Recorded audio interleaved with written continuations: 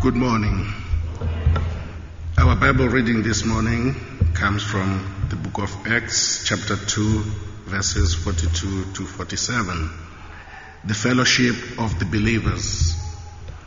They devoted themselves to the apostles' teaching and to fellowship, to the breaking of bread and to prayer. Everyone was filled with awe at the many wonders and signs performed by the apostles. All the believers were together and had everything in common. They sold property and possessions to give to anyone who had need. Every day they continued to meet together in the temple courts. They broke bread in their homes and ate together with glad and sincere hearts, praising God and enjoying the favor of all the people. And the Lord added to their number daily those who were being saved. Here ends our Bible reading this morning. Good morning. We come to the part of our service where we're going to look at the Word of God in the Bible. So let's just settle our hearts, settle our minds in a moment of silence.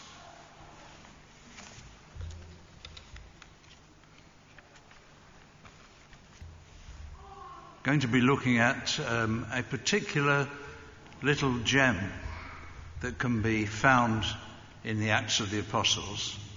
I want you to think of the Bible as perhaps something like the crown jewels, and every now and then we come across a particular shining gem that we can pick out and utilize and carry with us through life. So the passage that we are looking at is from the Acts of the Apostles. Acts of the Apostles actually doesn't quite live up to its name, because you think that if you started to read it, you would learn about all the apostles. In fact, the Acts of the Apostles is really about St. Paul. There is a certain amount at the beginning in which Peter and John and some of the other apostles play a small role. The Acts of the Apostles then is something that tells us the story of the spread of the church, and particularly focuses on St. Paul. It's a work on an enormous scale. It takes you from Jerusalem out into Samaria, Galilee, out into Syria, around into what is now Turkey. It takes us across the Mediterranean Sea. We read about voyages and shipwrecks and all sorts of adventures. It's well worth reading. I recommend it to you. But it is a pretty massive work. In fact, it's in a way even bigger, because we know that the Acts of the Apostles was written by the same person who wrote Luke's Gospel. Well, Luke, I suppose you're going to say, but we don't actually know the name of the writer. But we do know that the Acts of the Apostles and Luke's Gospel were written by the same person, because it tells us so. And the Acts of the Apostles actually begins by saying, "This is my second book." And the name of the person that the book is initially directed to, a man called Theophilus, is mentioned in the beginning of Luke's Gospel. Then you see you've got Luke and Acts together. It is an enormous work. 25% of the New Testament is written by this man. We assume it's a man. It could have been a woman in theory, but knowing what things were like in those days, probably not. Luke tells us at the beginning, let's call him Luke. We don't actually know his name, but there's a reason for suggesting that that might have been his name that I'll come to in a minute. Luke tells us that he was not an eyewitness of Jesus. He tells us at the beginning of his gospel that he actually collected together the stories from those who were eyewitnesses. So he wasn't an eyewitness of the life of Jesus. But was he perhaps an eyewitness of the life of Paul? It's a possibility, because it's a very strange thing. If you read the Acts of the Apostles, the writer is saying, they did this and they did that. They went here, they went there. And then suddenly it changes to, we did this.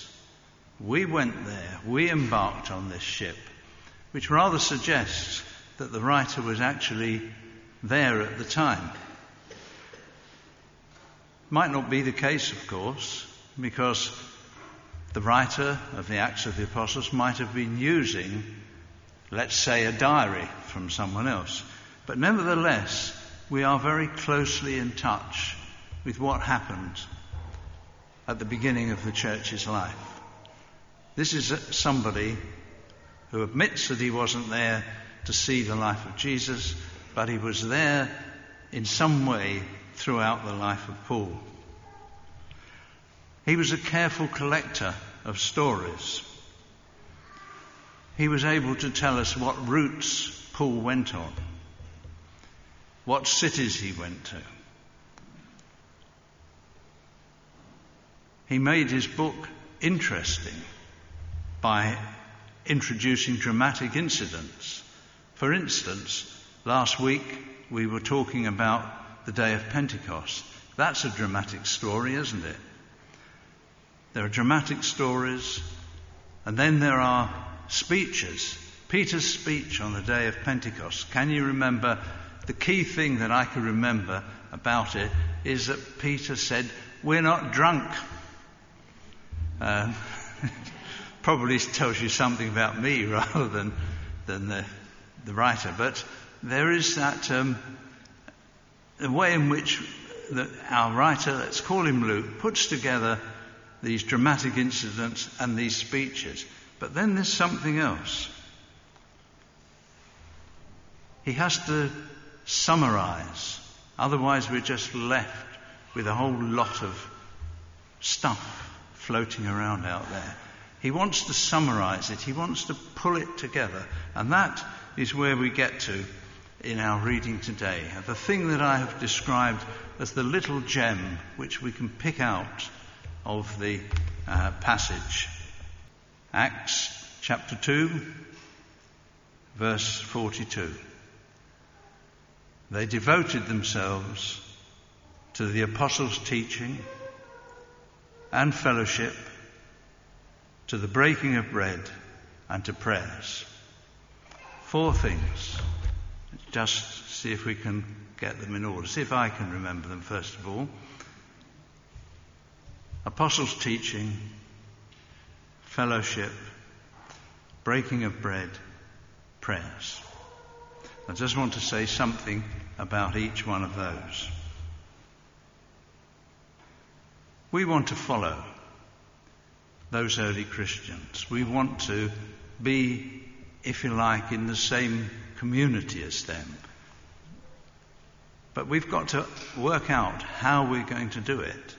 Simply reading those 4 things doesn't tell us how we're going to work it out in our own life today. I'm going to make some suggestions, but the last thing that sermons are about is telling other people what they ought to do. Hopefully, something of what I say may be useful, but it's not there to tell other people what to do. It's to encourage other people, to encourage you to think about how we are going to make ourselves continuous with those early Christians. So let's start by looking at this first thing, the apostles' teaching. You see, Christianity, the church, always has something to do with knowing. You know something. Now, I've often said when I've preached here before that our faith is not a matter of the head, it's a matter of the heart. But that doesn't mean that there aren't things that we need to know and understand.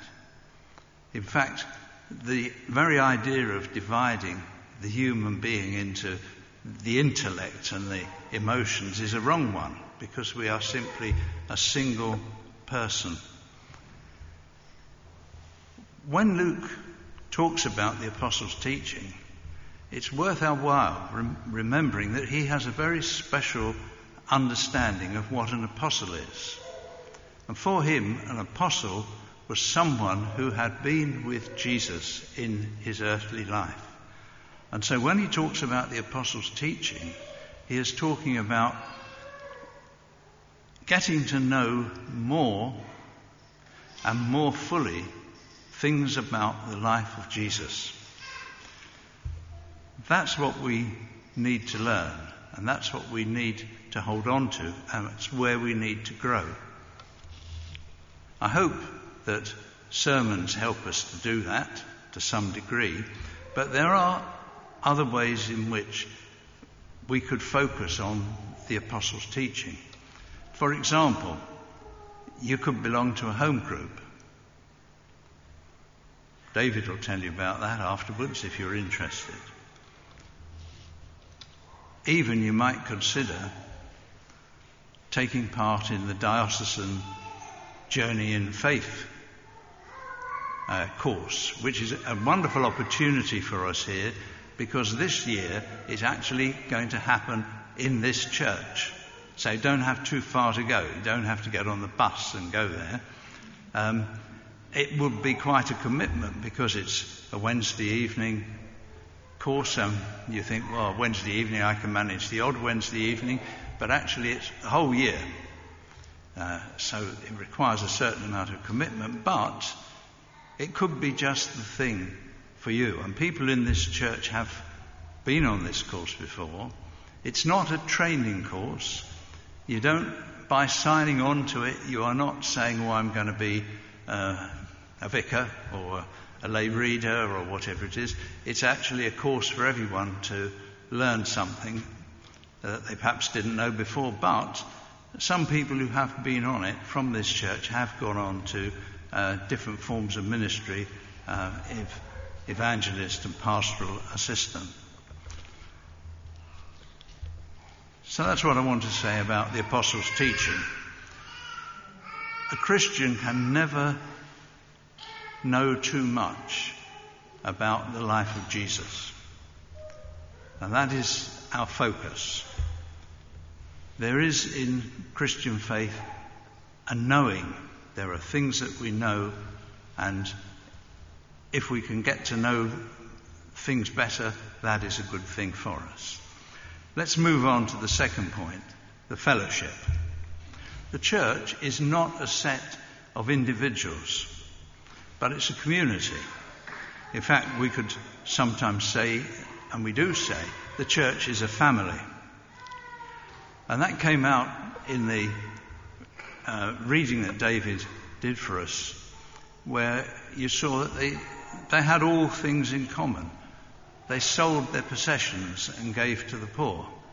Now, this has often been the source of confusion, people reading this, because it suggests that in the early church it was sort of communist society where everything belonged to everybody. But you see, that's not possible. If you're going to sell things, if you're going to help to support other people, you've got to have something to sell. So you can't, as it were, get rid of everything, then you can't actually help people. So when the apostle tells us that they had all things in common and they sold their possessions to help one another, they're talking about these early Christians had in their mind the ability to see where there was need, and they were able to deal with it. If it was necessary, they would sell something, they would help support other people. sharing is rather anti-cultural. We are taught, aren't we, to look after our own stuff and to make sure that other people don't impinge on it. But helping, being involved with others, is an essential part of the Christian faith. If the first point is that in Christian faith there is a knowing, the second point is that there is a sharing. We need to share. How that's going to happen for you, I can't tell you. You'll have to think about that yourself. Here in the church we do try to share. Things like Money Matters and Baby Basics are attempts that we have put together, people have put together, to share things with others who are less fortunate. What is it going to be for you?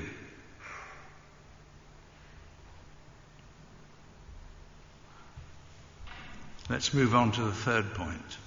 Breaking of bread.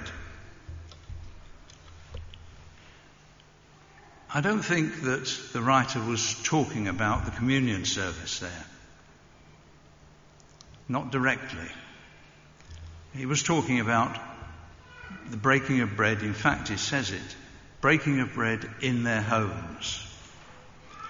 He's talking about hospitality. He's talking about welcoming the stranger. Remember, in the ancient world, the sacred duty of hospitality and the fact that you shared your meal with someone, it meant that, if you like, you were brother or sister of them and they were safe with you. Breaking of bread means welcoming the stranger. That is something that it seems that our society is having difficulty with at the moment. Jesus was recognized in the famous story that we have talked about at Easter, in that famous story of the walk to Emmaus. Jesus was recognized in the breaking of bread. Luke, the writer there, is careful not to say, first of all, that it was a communion service with bread and wine. It was just the normal breaking of bread at the end of the day. Now, when we come to our communion, which will be in a moment, what are we doing? We are symbolically eating together. Now, a symbol points to something else. And it's no good having the symbolic meal together if we haven't also got the reality of sharing together among ourselves. So I'd like to encourage you to think about, at a very simple level, this idea of feeding the 5,000 that Bertin has talked to us about. What is feeding the 5,000? It basically means, don't have to go for 5,000. It means, why not invite someone else in the congregation or another family in the congregation to share a meal with you, or come to the coffee shop. Just to break down the barriers that there are automatically by the fact that we come and sit in pews.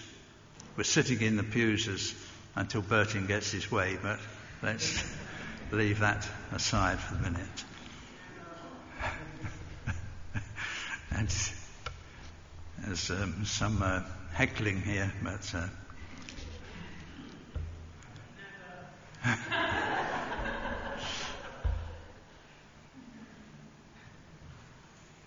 3 points then we've got so far. Christianity, our faith, involves a knowing. It involves a sharing, and it involves a welcoming other people. And then there's the fourth one. It involves praying. obvious, you say. Of course, that's what Christians do. They pray. Now, I have been in the church long enough to know that prayer is a difficult topic. And we all know that we should pray in all sorts of ways. We should pray, but we don't always do it. So what I'm going to suggest first of all, and this will mean nothing to some people because they'll already be doing this, but some people might not be. I suggest that every day you make a resolution that every day you'll find a time to say the Lord's Prayer. That's simple, isn't it? It doesn't take up too much time. It's a start. And it's much better, if you're finding prayer difficult, it is much better to start simple than to lay out a piece of paper with 10 different things on that you're going to do. Every day we will say the Lord's Prayer.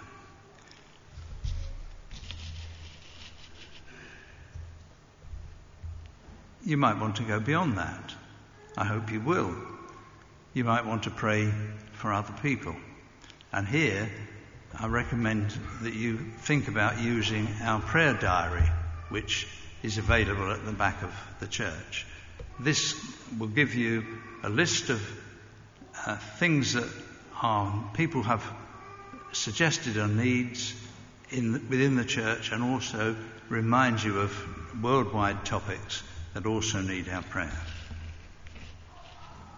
I hope that as well you'll be able to and willing to pray with others. If someone at the end of the service comes to you and says, "I have a problem, could you pray about this for me?" Just do it. We're not talking about counselling, we're talking about 2 minutes. So let's make praying something which we do. Okay, well, I'm nearly finished. John will be pleased to hear. Let me just read the passage again.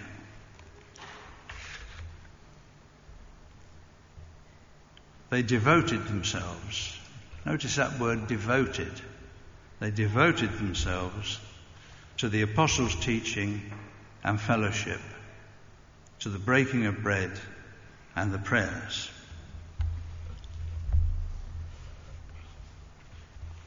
We're going to do that, aren't we? And we're going to trust God for the blessing that we read about here for our church. The Lord added to their number day by day those who were being saved. Amen.